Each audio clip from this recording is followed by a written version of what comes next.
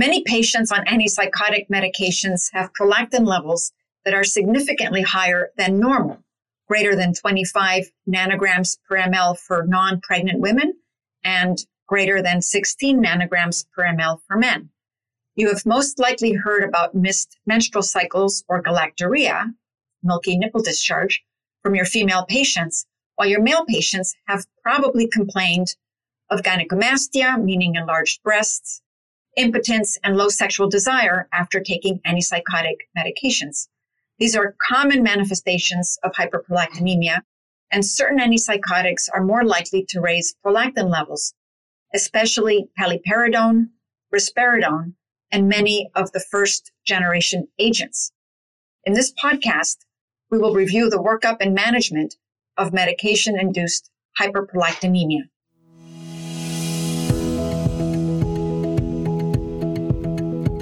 Welcome to the Carlat Psychiatry Podcast.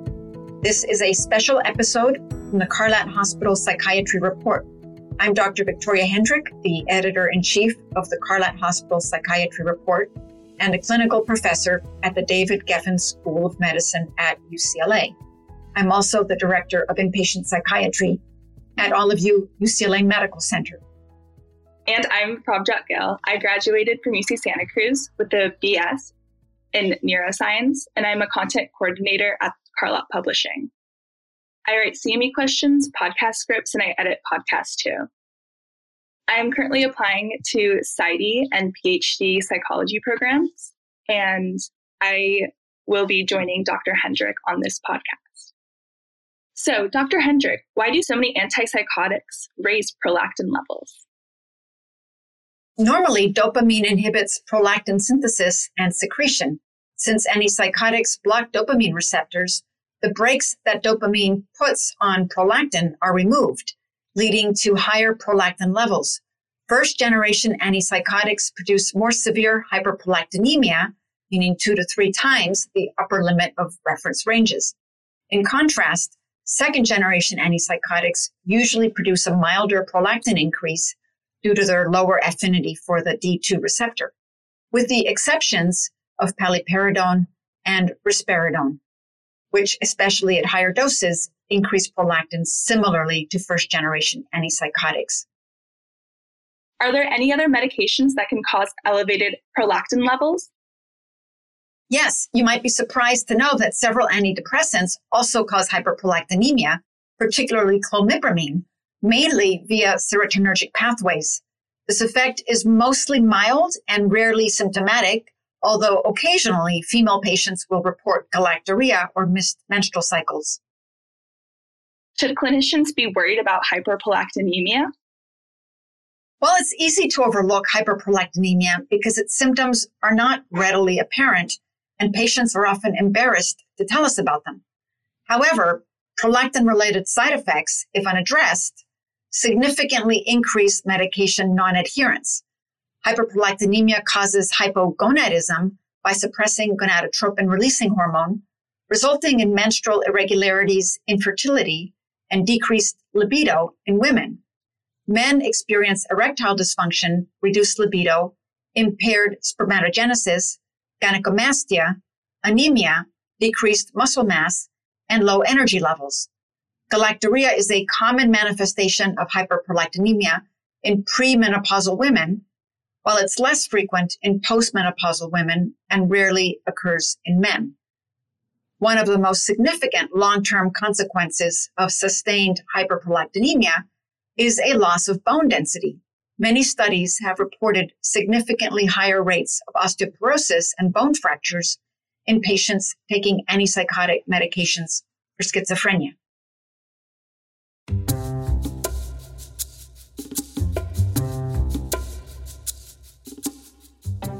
How should clinicians approach diagnosing patients with hyperprolactinemia? We recommend getting a baseline prolactin level before patients begin a psychiatric medication that is likely to cause hyperprolactinemia. Check this level again in 3 months, but sooner if you see symptoms of hyperprolactinemia. A prolactin level can be drawn at any time of day, but a few things can artificially cause a transient rise in prolactin, including exercise, nipple stimulation, and even the stress of getting stuck by a needle. So what do you do if your patient's prolactin level is elevated? A first step is to rule out an elevated level of macroprolactin if possible. This is a physiologically inactive form of prolactin. While few clinicians have heard about this, studies show that macroprolactin causes a false hyperprolactinemia diagnosis in about 19% of cases.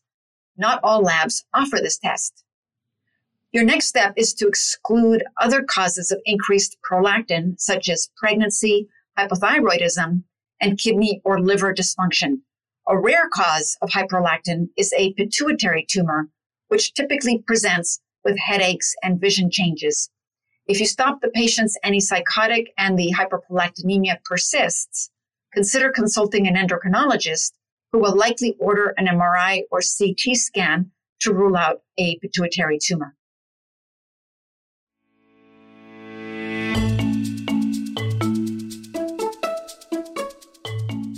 What about management strategies? What steps should clinicians take when a patient has asymptomatic hyperprolactinemia versus symptomatic hyperprolactinemia? If your patient has asymptomatic hyperprolactinemia, you don't need to do anything. Continue the antipsychotic and check prolactin annually.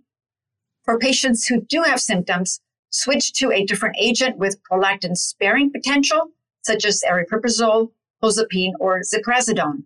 Another option is to decrease the dose, as psychiatric medication-induced hyperprolactinemia is usually dose-related, but patients' psychiatric symptoms might not respond well to lower antipsychotic doses.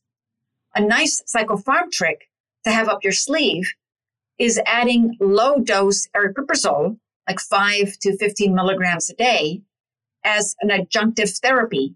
Aripiprazole reduces prolactin levels due to its partial agonistic activity at D2 receptors. Several studies have found this strategy to be effective. However, if you've tried all the above and the hyperprolactinemia continues, you can try prescribing a dopamine agonist such as cabergoline or bromocriptine. Be mindful that doing so will mean you are working at odds with the dopamine blocking properties of the antipsychotic, and the patient's psychiatric symptoms could worsen.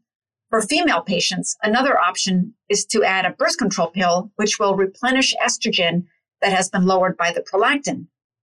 A more direct approach is using hormone replacement therapy, though this would usually be prescribed by the patient's primary care physician or OBGYN. So overall, remember, don't ignore hyperprolactinemia. Switch meds, add aripiprazole, add a dopamine agonist, or encourage hormone replacement therapy. Your patients will be happy you went the extra mile.